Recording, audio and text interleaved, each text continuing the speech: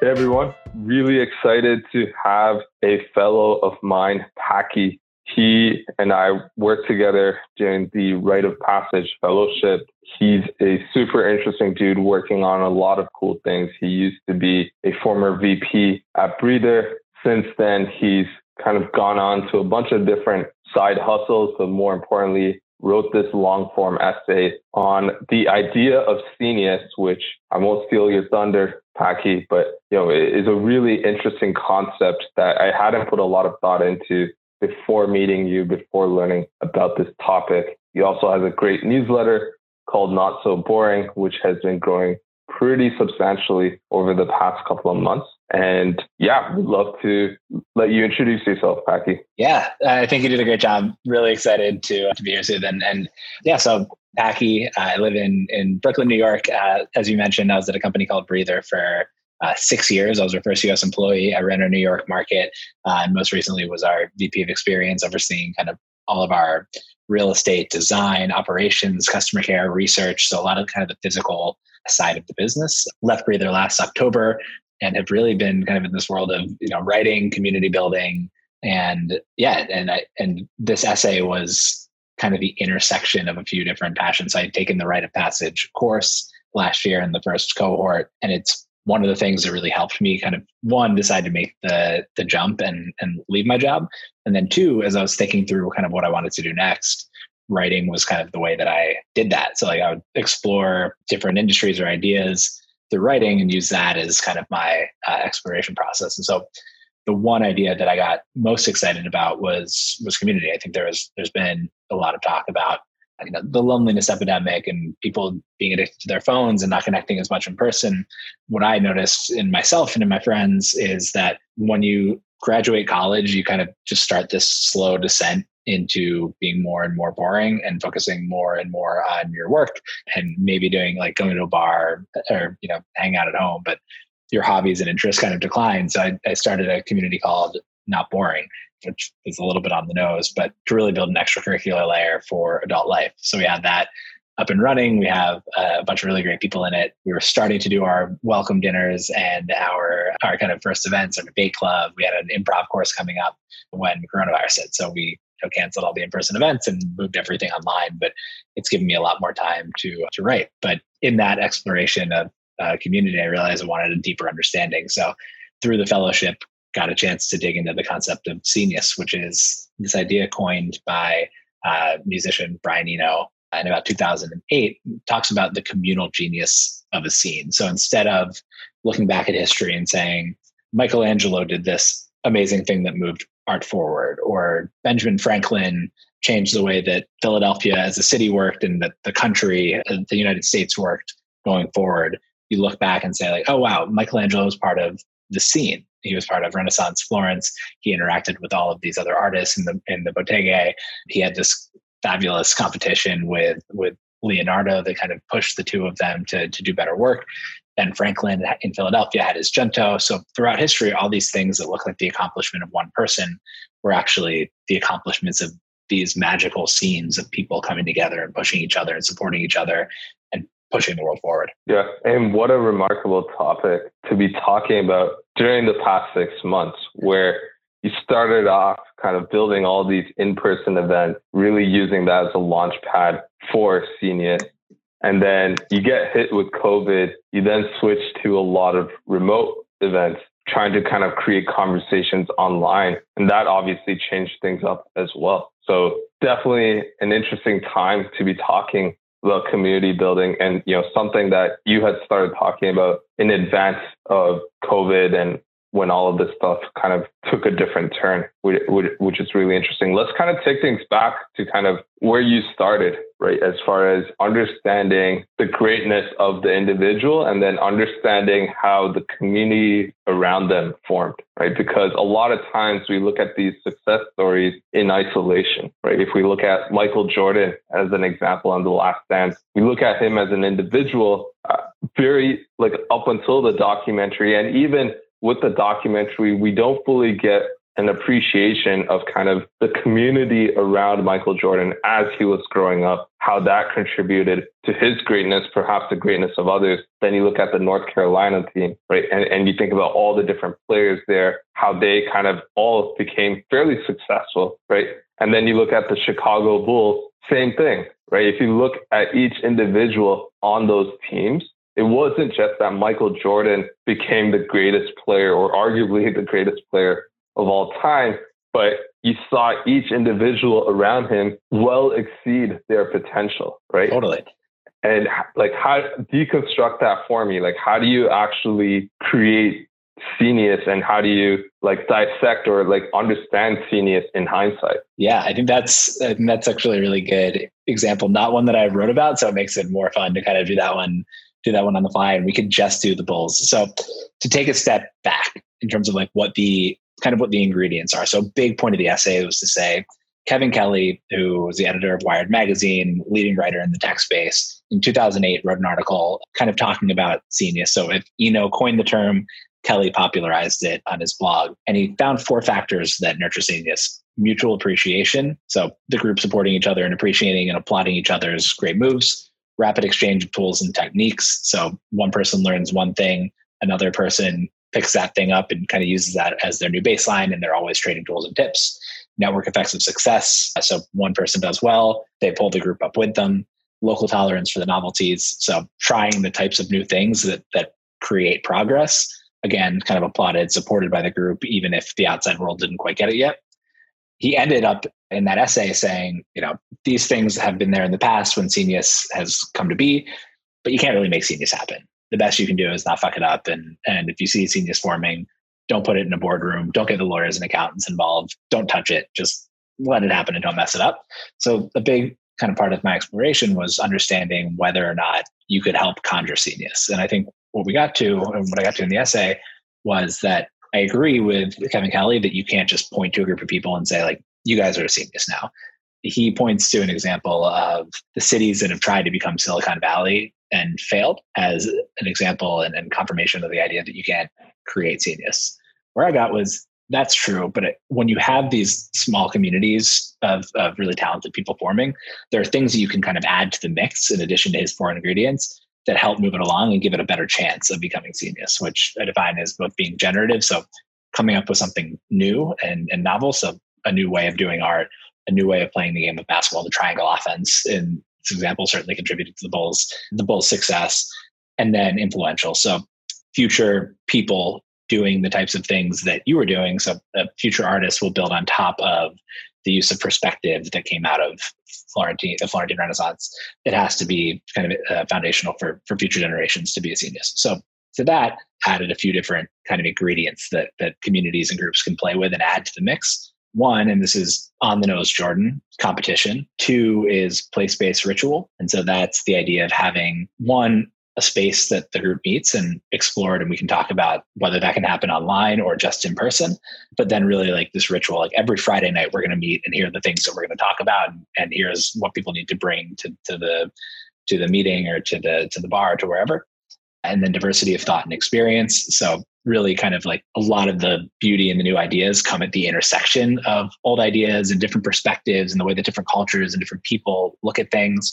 And then 4th, and the one that made it so interesting in COVID, because COVID hit in the middle of the fellowship, in the middle of writing the essay, is emergence from catastrophe. So something really bad kind of had to have happened in 11 of the 13 cases that I look at in the essay. Something really bad, like the bubonic plague or World War I or World War II, came before the formation of the Scenius. And I think that has the effect of uniting people, of wiping the slate clean and allowing people to think of new novel solutions in an environment where people need new novel solutions.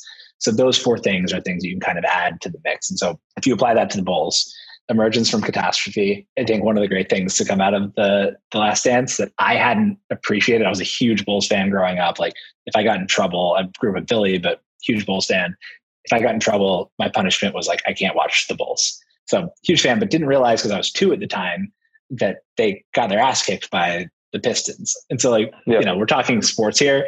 And so we're talking Scenius on this kind of like micro level. So it's not going to be something like World War I, but they got their their ass handed to them by the Pistons. And so my favorite part of the doc was that Jordan wasn't just like, we're going to come back and we're going to try harder next year and we're going to beat them. He was like, no, they physically dominated us. So we're spending all summer in the weight room, and I'm going to be the first one there, and you guys are all going to be there, and we're going to do this together. So this emergence from catastrophe kind of like drove them, pushed them together, and then like gave them a very specific thing they had to do. And then they went on and just like swept the Pistons the next year because they planned for that situation. Competition, I think, is like not even worth talking about in this context. Like, it's so very obvious that not just were the Bulls competitive with other teams, but Michael Jordan made every practice this incredibly competitive thing where if anybody was slacking at all and not giving their all, they were going to get death stares at the very least from Jordan. So everybody kind of pushed each other.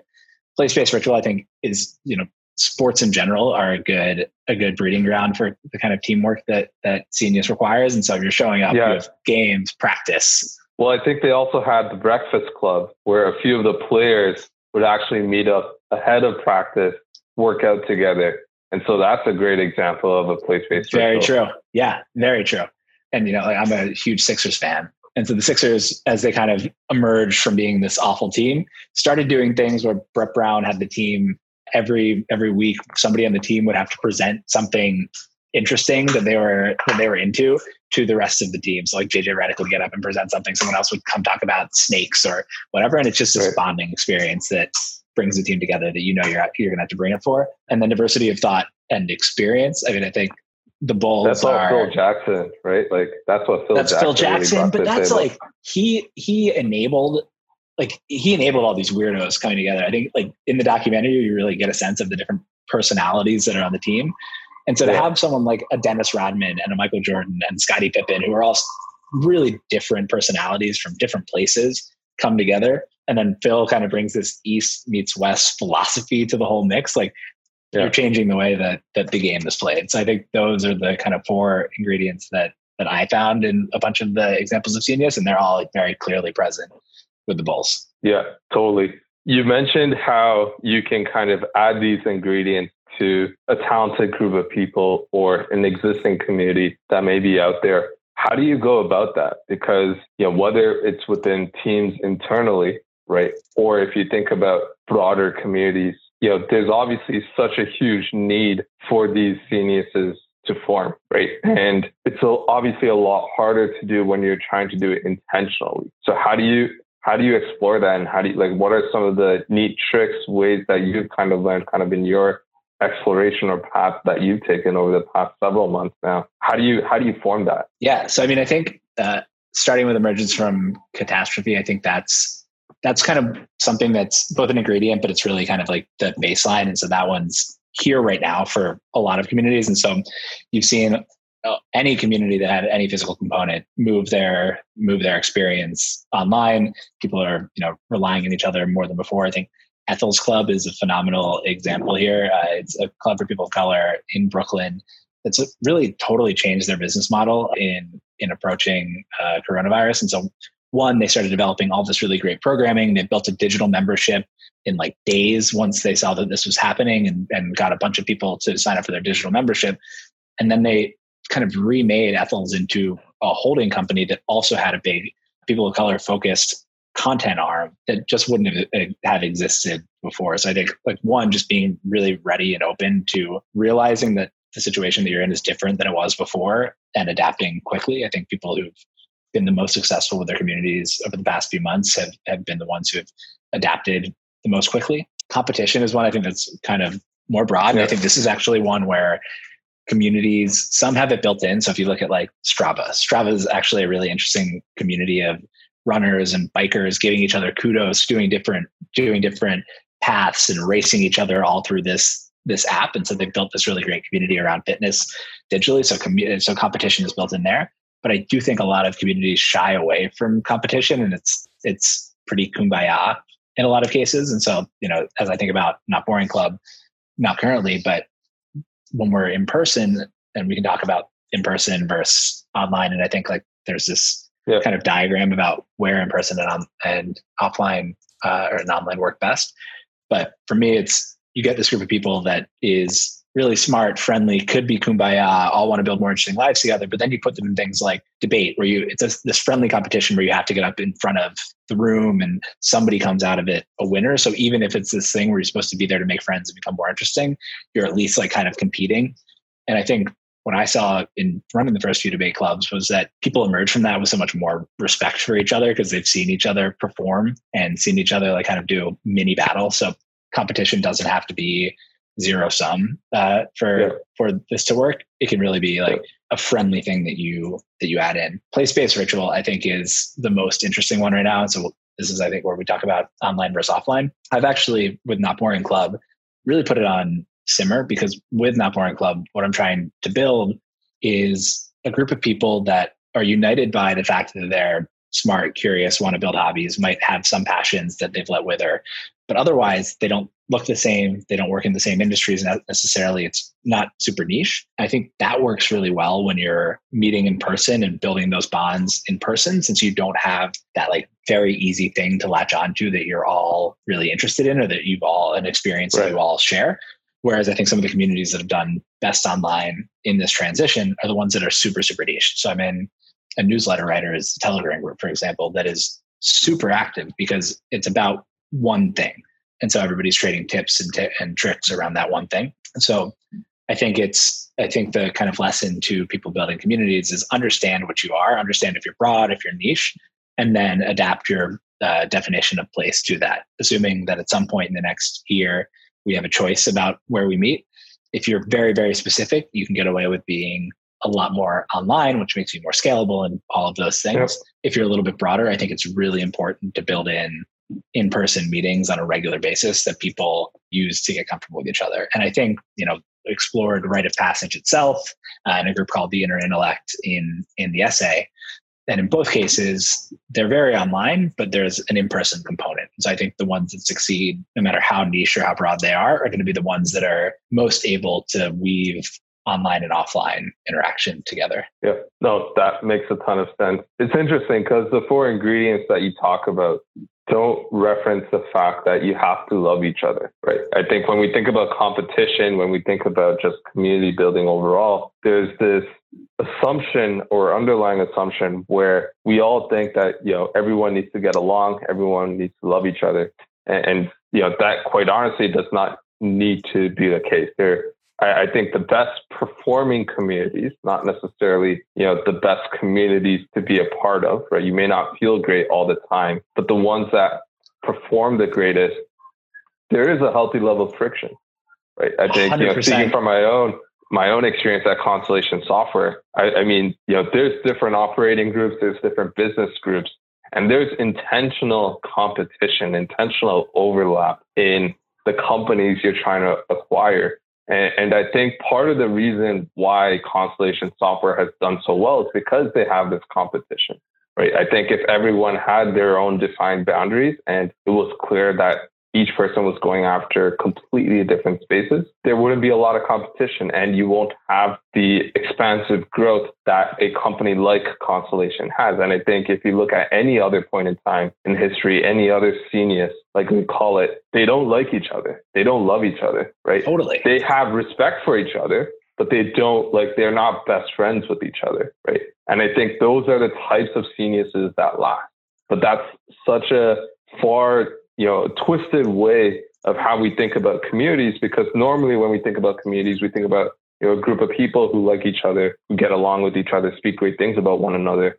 But in fact, I think a great sign of a high performance Scenius is actually the fact that they don't like each other. 100%. So I, in the essay, distinguish between communities, which are a group of people that get together, they like each other, they talk about ideas, they whatever, and a Scenius, which has the difference that it's creative and that it's foundational for future groups. And I think that's one of the biggest pieces, that there has to be a little bit of that friction. There has to be that competition for people to produce work that's great and that that future generations want to build on top of, have no choice of building on top of. I mean, you look at all the way back, the first Scenius that I talk about in the essay is ancient Greece, and the amount of things that we still rely on from ancient Greece is incredible, given that it's this one little place in the Mediterranean 2,000, 3,000 years ago. But the philosophical schools in ancient Greece were competing with each other for students all the time. And so they had to sharpen their philosophies and one, make them more interesting, which has helped them withstand the test of time. But two, they're like publicly battling each other and trying to poke holes in each other's philosophies. And so when that happens, like you're in this kind of friendly group at the time, which is other philosophers in Athens, and you're working out all the kinks together in this group so that then like by the time it emerges from that, something emerges that can withstand the test of time because all the holes have been kind of poked out of it. And that happens over and over and over again through Scenius. I mean, I think my favorite example that I used in the piece was talking about Motown, which wasn't one of my original examples, but I watched a documentary on Showtime called Hitsville, USA, and it was just like textbook Scenius. So they go through all the different factors that kind of made Motown the success that it was. And Motown produced 8 of Billboard's best 100 performing artists. And it's just like, it started as this little house on a suburban looking block in Detroit and produced 8 of the greatest artists in the history of music. And a few of the things that struck out there were, one, competition was like not just a thing that happened because you had a bunch of musicians together, but Berry Gordy, who started and ran Motown, in his meetings would have one song compete against another for the one that the company was going to promote. And you could have Marvin Gaye walk into a room and bring a song to the table and have it get totally shut down because the Temptations had a better song. And so like that song just won that time. And Marvin Gaye would have to go back and work it and maybe collaborate with somebody else to give it that pop that would make it worth worth them promoting. So I thought that was super interesting. Diversity of thought and experience. Motown was of and for and by Black people. But Berry Gordy also realized that at the time, I mean, we're talking about an era during the civil rights movement when the Motown artists couldn't even go to the bathroom or eat in some of the venues that they performed in. And so he was kind of hero to the Black music community. And he got a lot of shit for bringing white people in and putting women in senior roles in the company. But he realized that for Motown to be successful, for his artist music to get played, for the music itself to get out to the wider population, he had to bring in all sorts of people. So his head of sales was this white guy who many kind of radio station producers and DJs and whoever else were just frankly more comfortable dealing with at the time when the country was, a lot more racist than it is today. And so he used that diversity to get the music played on every radio station in the country and make it a big thing and be able to get into venues that they wouldn't have been able to get into otherwise. So just the fact that he was so intentional about so many of the ingredients that go into creating Scenius, I thought was awesome. But yeah, it wasn't necessarily, it was a fun place, but there were also battles. And I think that's a big part of this. Yeah, for sure. Going to the point of online versus offline. Right. And I know this topic gets talked about a lot, dissected, lots of different opinions on that. How do you form a strong Scenius online? Because I think one of the unfortunate things that I've noticed with COVID, as well as just, being present from a digital perspective, is that it's very individual based, right? It's very hard to kind of feel a part of a community, feel a part of a group of people, much less compete and build that kind of relationship with a group of people online. And so what are different ways that you've seen work as far as building that Scenius online?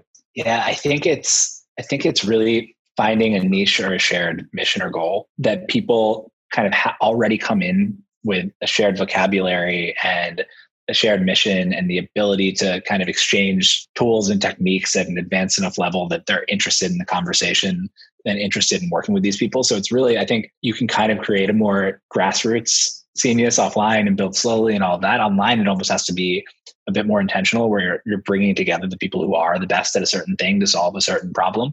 And so like, this isn't necessarily a Scenius, but in a situation like COVID, you have Google and Apple working together, which like almost never happens. You have people from different companies and countries coming together who are, like the best position to fix the mask supply chain, and they're coming together and working together because they all come with a shared understanding of manufacturing and supply chain, or the medical community coming together to develop, if not cures, because that's still happening within drug companies, but developing different kind of procedures for people to follow and different recommendations. People coming together who already have that kind of shared language and vocabulary and professional respect for each other. I think you almost need that to be in place if you try to do it solely online. I think one of the interesting things that will emerge from this is like people are realizing that Zoom is great, but it's not like we're not about to spend all of our lives on Zoom. I think that got old for people pretty quickly.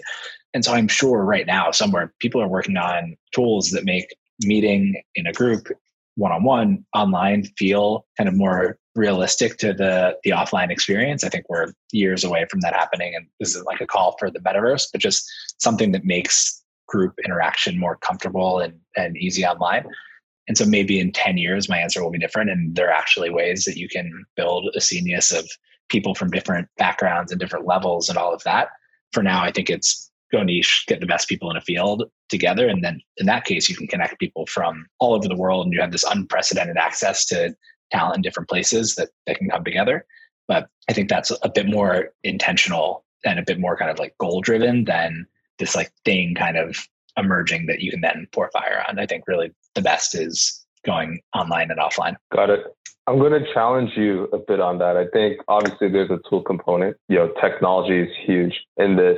And obviously another piece that you mentioned is having a common goal. The more specific it is, the better. And, David calls it kind of having your, frequency very specific so that everyone who's listening to that frequency can follow that. I think the biggest piece that people are missing is this idea of creating kind of competition. I think, and probably noticed that I'm pretty big on that point by now, but I think social media in particular, and we see this on Twitter as well as LinkedIn or anything else, the idea of, first posting your ideas online, very big kind of step in your journey as kind of a digital individual, right? Totally. But what's even harder is disagreeing with someone else's viewpoint. Right? It's one thing to ignore a viewpoint, which is great, but it's, not so great in my opinion.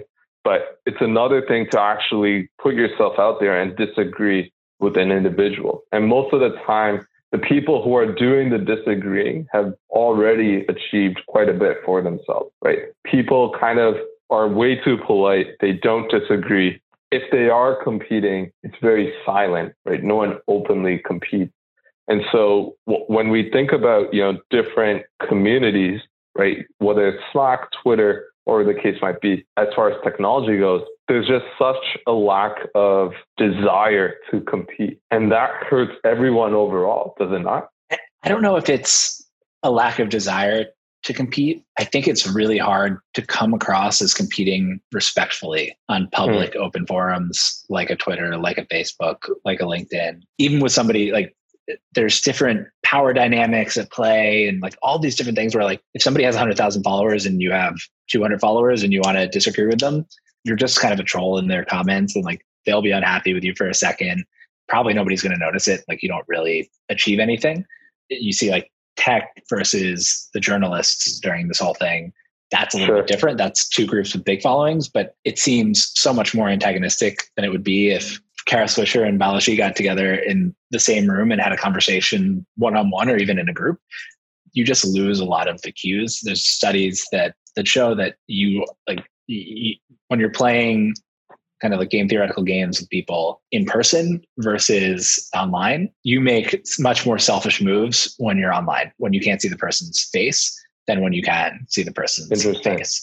And so I think you lose a lot of like the soft context of being in person with someone, which, in-person disagreements, my favorite thing. I started a debate club. I think it's way harder to get that done in a productive way online. Now, within a smaller closed community, within a Slack group, I think that's good. Particularly, frankly, I think the groups that have done very well, in addition to being very niche, if they're a little bit broader, but they've been around for a while and people know each other in person, I think that's also helpful. And that allows you to argue with each other a little bit more. But I think it's really hard to go cold start in a public forum with people that you maybe don't know and who don't know who you are and communicate just through text. It makes it really hard to pick up on a lot of the different contexts that's necessary for a really good, productive civil disagreement. Fair enough.